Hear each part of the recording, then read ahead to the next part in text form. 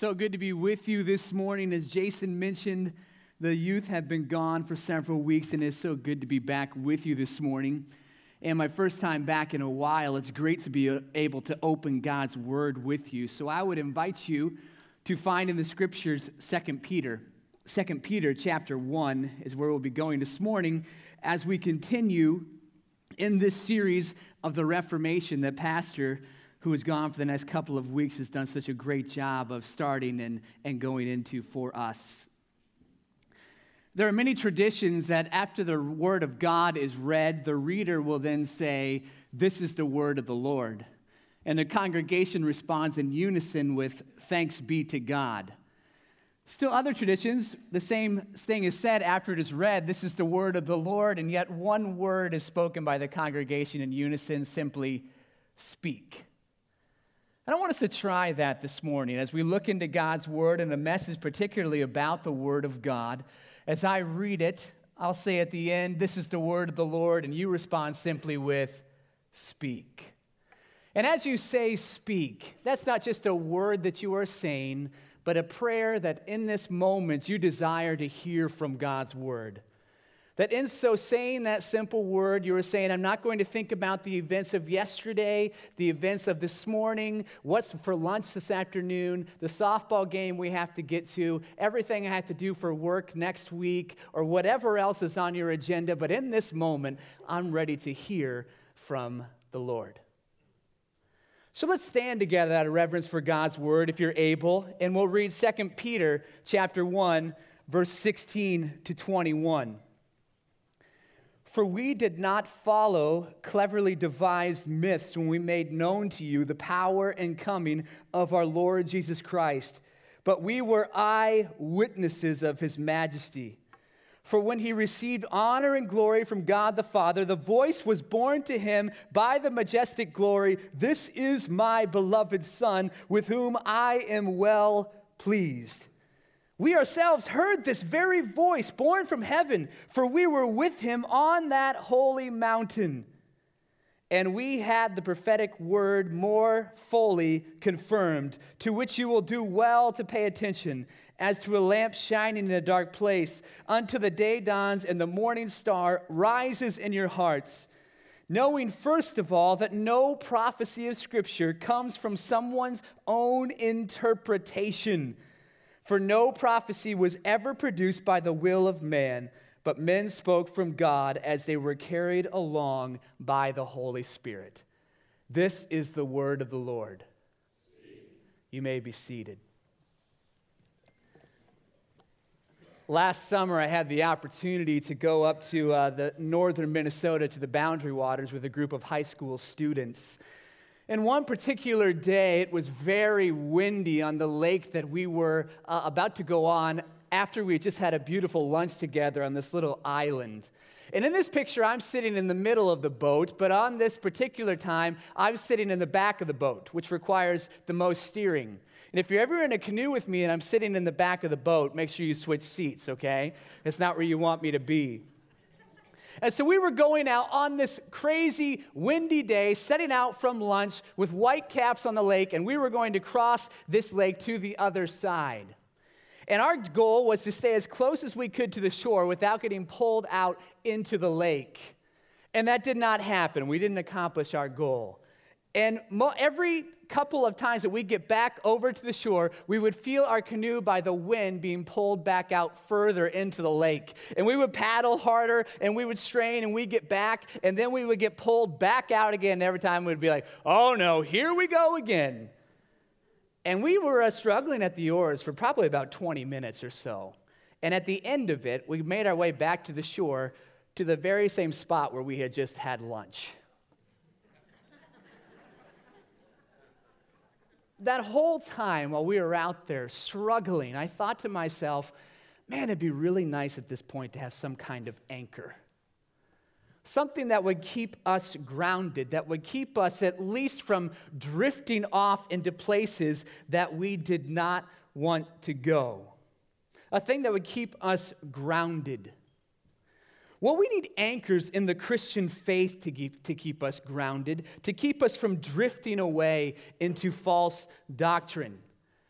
Paul reminds us of this in Ephesians chapter 4 when he tells us that a mature person is no longer to be like a child, tossed to and fro by the waves and carried by every wind of doctrine, by human cunning, by craftiness and deceitful schemes. So what we're going to look at over the next couple of weeks is the 5 solas.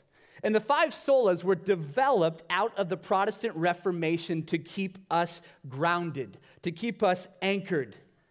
The church 500 years ago and before that had lost its anchor, and it was drifting away into bad teaching, away from sound doctrine. And while the 5 solas are not the whole of the Christian faith, they are very close, and they help us to stay anchored to true biblical Christianity. Well, what are the 5 solas? As you'll see on the screen behind me, we have sola scriptura, sola gratia starting there, sola fide, solus Christus, and sola dea gloria. All these are Latin phrases, and as you see underneath them what the actual English phrase is, saved by grace alone, through faith alone, in Christ alone, according to the Scripture alone, for the glory of God alone. And really, we see all of these in Romans chapter 3 and throughout Scripture, but this is a really helpful space for us to see this in Romans chapter 3 on the next slide. So we have Romans 3, 23 through 25, that's sola scriptura. We all have sinned and fall short of the glory of God. There's to the glory of God alone, and are justified by his grace. There's by grace alone, through the redemption that is in Christ Jesus, that is through Christ alone, who was put forward as propitiation by his blood to be received by faith. And you see that last one there, through faith alone. Now, the word alone, especially in the time of the Reformation and in our day today, is the important word. Because no one was denying Jesus. Nobody was denying grace or the authority of Scripture. But what they were denying was that the Scripture and all those other things mentioned alone were sufficient for salvation and for the Christian life. And so our first sola this morning is the one that all the rest flow out of. It's where we get them from, and that is sola scriptura, or God's word alone. And God's word alone simply means that Scripture is our ultimate authority, that it is trustworthy for faith and practice. Now, Scripture is not the only authority in the lives of the Christian, but it surely is the highest authority. It's not the only place where truth is found, but all truth in this world and all of our experiences needs to be weighed by the supreme authority of God's word in light of what Scripture actually says. And as we've seen, Martin Luther was transformed by the word of God. He was set free when he read the Scriptures. And when he was told to recant before the emperor, when he was told to recant before the council of the things that he had written, that salvation is through grace alone, this is his response.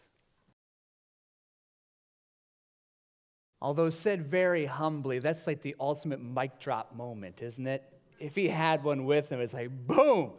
My conscience is held captive to the word of God.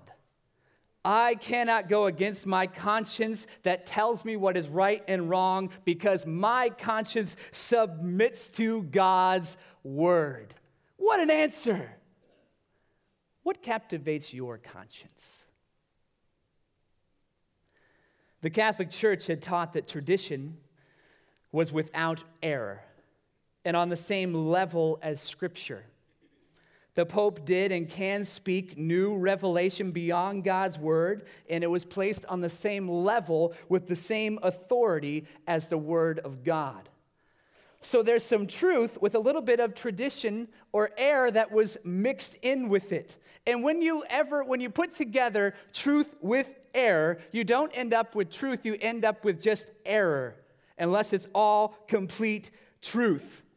They said the church determines the truth, and the Bible then adjusts to it. And so Scripture alone, Dr. Matthew Barrett says, is the direct statement that the papacy, the Pope, and everyone else was not a conduit of revelation, but that the Bible alone is. Furthermore, the Pope cannot speak new revelation because he is not infallible, but sins like any other man. The Bible determines the truth. The church comes under its authority, doesn't stand beside it or above it, but under it, and submits to it. Well, after that council, the Diet of Worms, Luther was kidnapped on his way back. And as Pastor told us, he was kidnapped by his friends and taken to Wartburg Castle.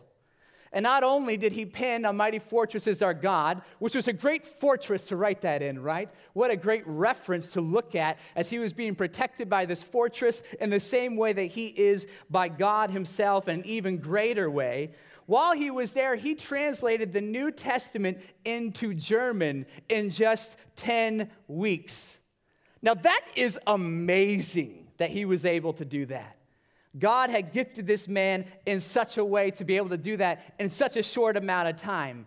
And in God's sovereignty, around that same time, the printing press came to be. And more than ever before, the word of God went out and was into the hands of the people, and they started to read the word of God for themselves. And when Luther is asked, what caused the Reformation? Why was it so successful? He doesn't attribute to his 95 Theses or his great boldness or anything else. This is what Luther says about the Reformation. The Word did it all. I simply taught, preached, and wrote God's Word. Otherwise, I did nothing. While I slept, the Word of God so greatly weakened the papacy that never a prince or emperor did such a damage to it. I did nothing. The Word of God did it all. So let that be a challenge to us to stick to the Word. To stick to the Word of God. In your cell groups, as cell group leaders, when it feels like people aren't changing or it feels like you are stagnant and you're not changing, don't think that it's something else that you need outside of the Scriptures, but look and keep giving the Word of God to yourself and to your group, to your kids, to your wayward kids, to the kids that are still growing up in your home, to the kids that are outside of your home now. Keep giving them the Word of God. Let the Word of God do its work. In your ministry, as you counsel people, as you work with students, as you work with the children's ministry, we value and you are going to stay in God's Word. Not saying don't be creative when it comes to teaching the Bible, but never move from beyond the Bible or thinking that it is not sufficient in itself, that it's more than what you need. And in your personal life, stay with the Word of God. There are more supplements out there than ever before, which is wonderful. We live in such an age with so many helpful things to help us grow. But make the Word of God your priority. Spend time in His Word. As the great Reformed Baptist said, vacation in many good books, but make your home in the Bible. Charles Spurgeon. Do you know what the biggest change was in the physical church during the Reformation? It was the furniture. The furniture in the church changed. The Mass was no longer the focal point in the center anymore with the pulpit on the side. The pulpit was brought to the center of stage to show symbolically and also in practice that the proclamation of God's Word was most important. So Luther says, my conscience is held captive to the Word of God. What holds your conscience captive? We are captivated by the things that we value. What we value determines what is right and what is wrong. Does tradition captivate your conscience? Not all tradition is bad. In fact, tradition can be very helpful, especially if it points us and reminds us to the gospel. And in fact, it's kind of interesting that the younger generations now are looking in some ways to bring some more traditional things back into the church setting. As they were mostly removed during the megachurch movement, the cross was taken down and other things. But is tradition that is not in the Word of God what you value and what determines what you do? And the standard that you hold other people to. Traditions that aren't found in God's Word, and that's how you measure your own life and you measure the life of other people. Does your community hold your conscience captive? What everyone else is doing in your neighborhood?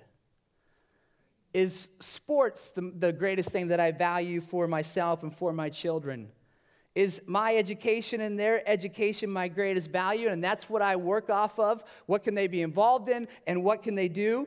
None of those are bad things at all, right? Good things. But is that what captivates our conscience? How about our feelings and our experience? I think now, some 500 years later, this is a big one in our culture.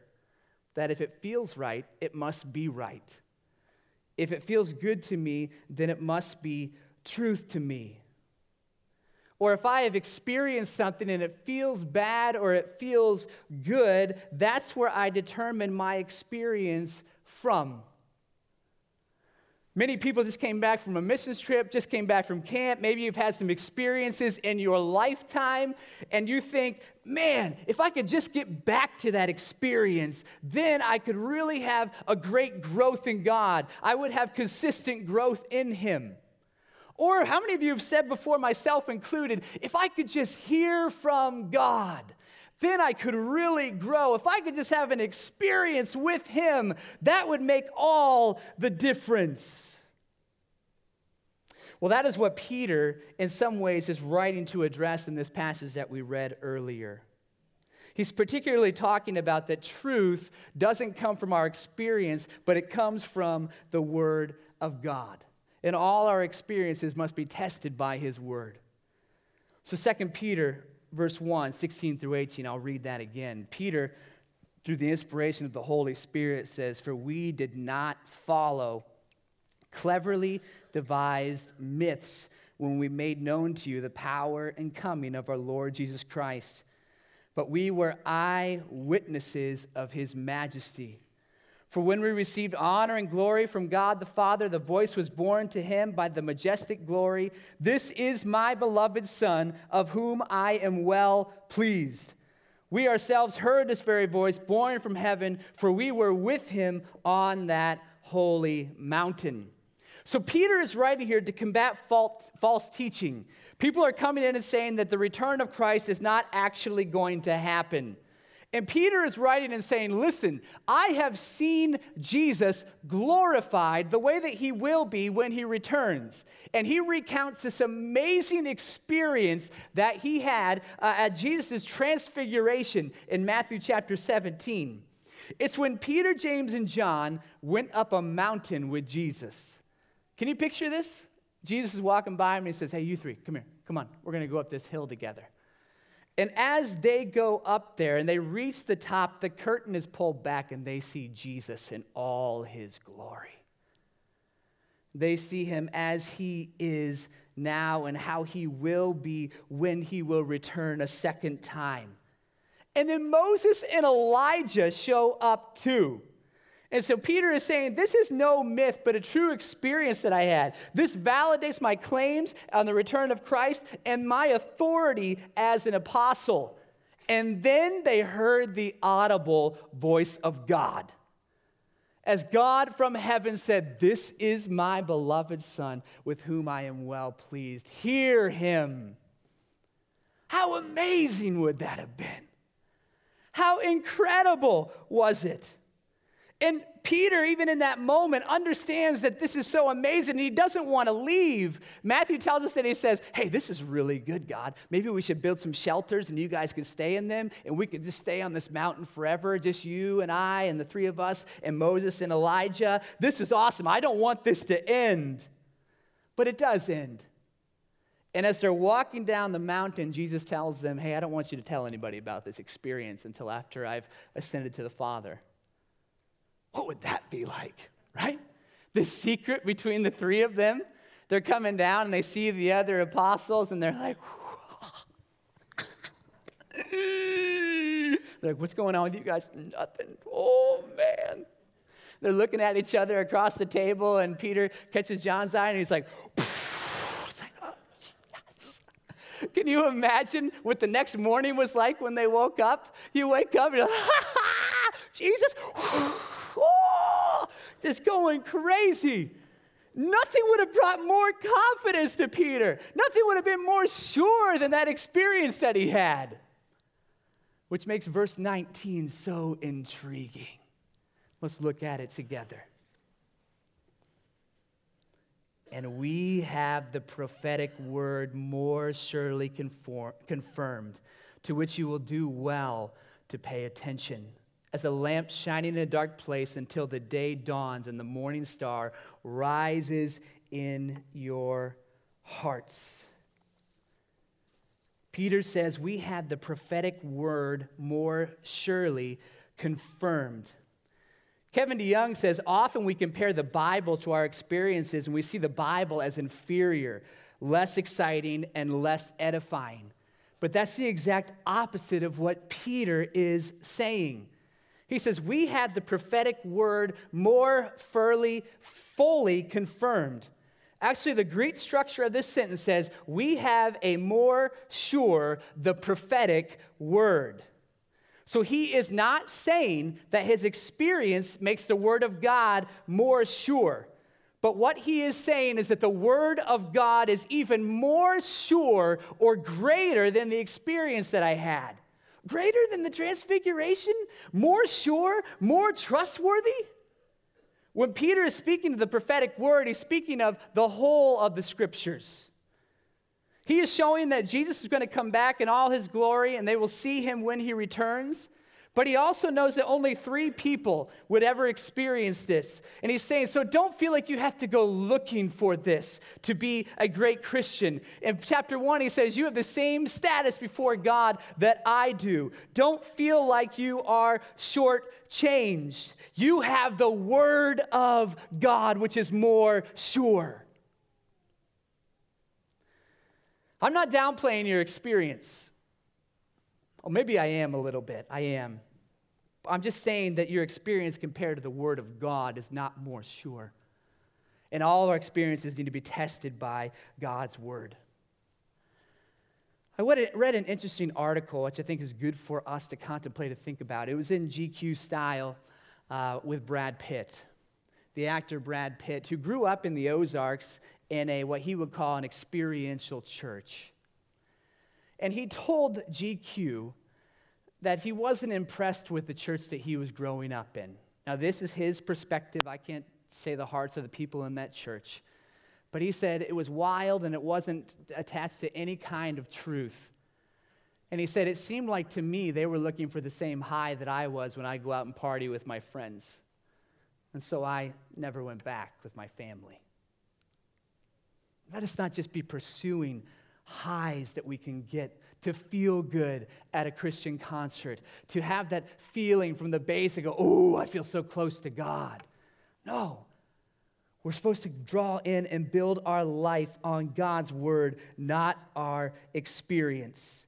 And when Peter says we have the more prophetic word, he's not saying that Peter, James, and John and I, that's a generic we. He's saying all of us have this confirmation. We all have this word.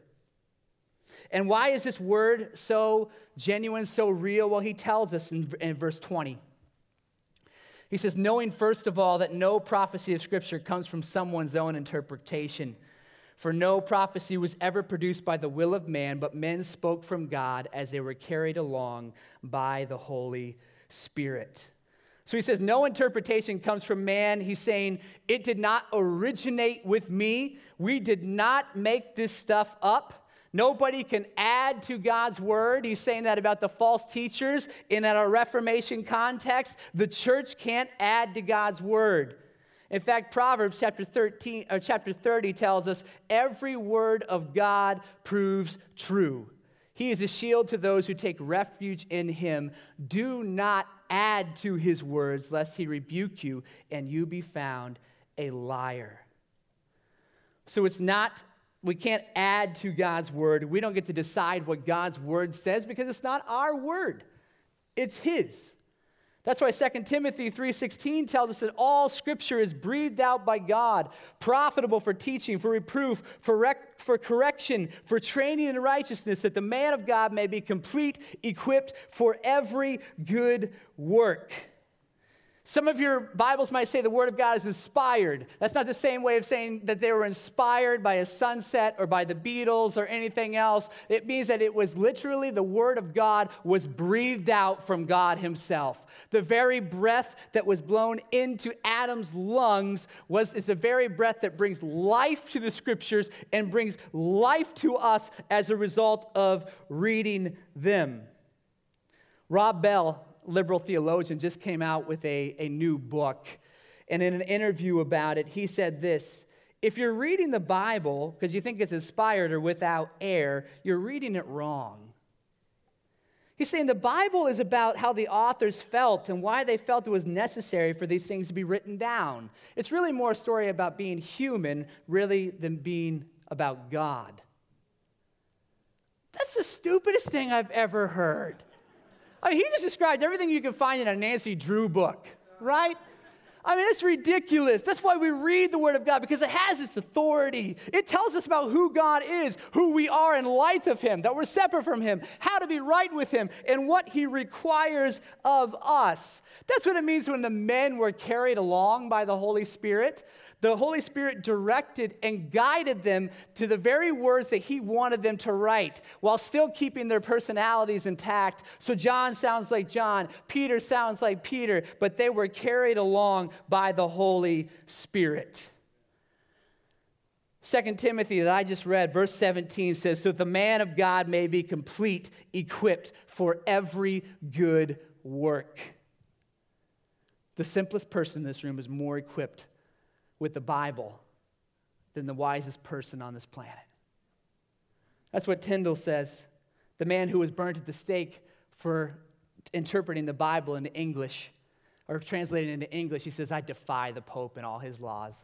And if God spares my life ere many years, I will cause a boy who drives a plow to know more about the Scripture than thou doest. And this is something that I've experienced in my own life. When I was 24 years old, I thought I had the Christian life figured out. I was living from one experience to the next. And in that 24th year, God taught me how to read his word. And I didn't read it as a checklist because I knew someone was going to ask me about it. I read it, and that was for the very first time I understood what it meant to really experience God. And my conscience became captive to God's word. And things in my life that didn't bother me started to bother me because telling me what was right and wrong was said what God says, not what I thought.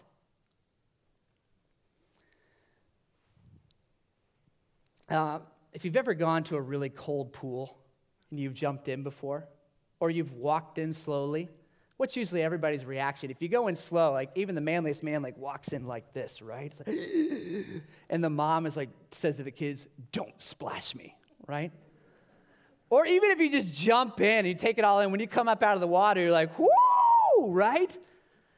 But then after a little while, you get used to it. You go from being so aware of what's surrounding you to it just becomes comfortable. But then you go get in the hot tub. And then you get back in the pool, right? And it's even colder than it was initially. In the same way, we can be living in the world, and it seems it's different. We're so aware of our surroundings. But if our consciences aren't trained by God's word, it can feel like we're not even aware of what's happening. The things that we watch don't bother us anymore. The way that we talk, the way that we spend our time, we don't really think about it because we're not being penetrated by God's word.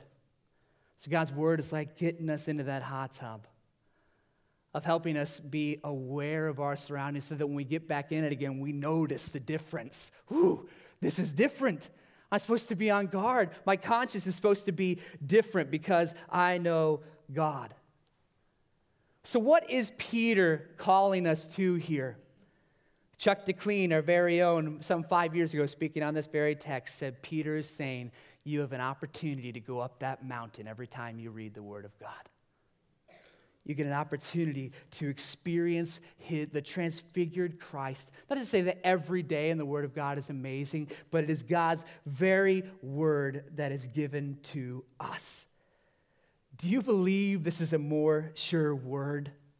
Do you? Do you believe that this is better than anything else? Then don't just own a Bible. Let it own you. Jesus would come down that Mount of Transfiguration, only to a couple more weeks later to ascend another mountain. But at that time, he wouldn't climb that mountain to be affirmed by his Father, but the exact opposite, to be rejected by him. To bear the sins of humanity in his body, so that all who would believe would have sins forgiven and be affirmed by God himself. To say, this is my beloved son, this is my son, my daughter, and I am well pleased, not because they've done a bunch of good things, not because they've had some great experiences, but because they've trusted in me through faith alone. And that's what the scriptures are all about. The scriptures are not there to make us really wise. The scriptures are not there to prosper us or to make us relevant or to make us super slick people in this world. The scriptures are there to make us wise enough or smart enough to see we need to be saved by Jesus. That's why he says in 2 Timothy 3:15, and how from childhood you've been acquainted with the sacred writings which are able to make you wise for salvation through faith in Jesus Christ. So once you place your faith in him today, once you have your conscience to be held captive by God's word, your right and wrong and your authority comes from the very word of God. Let's pray. God, we love you. We're grateful for the history, people who stood up for what they believed, and their beliefs were based upon what your word taught. God, I pray for the one that's in this room that's just nominally living the Christian life, thinking, I just need another experience. I think even about the kids that came home from camp or a missions trip, or the adults too that said, I could just be like it was on that trip. God, I pray that you would help us to be people of your word, to see that your written word is more sure than anything else. In Jesus' name we pray, amen.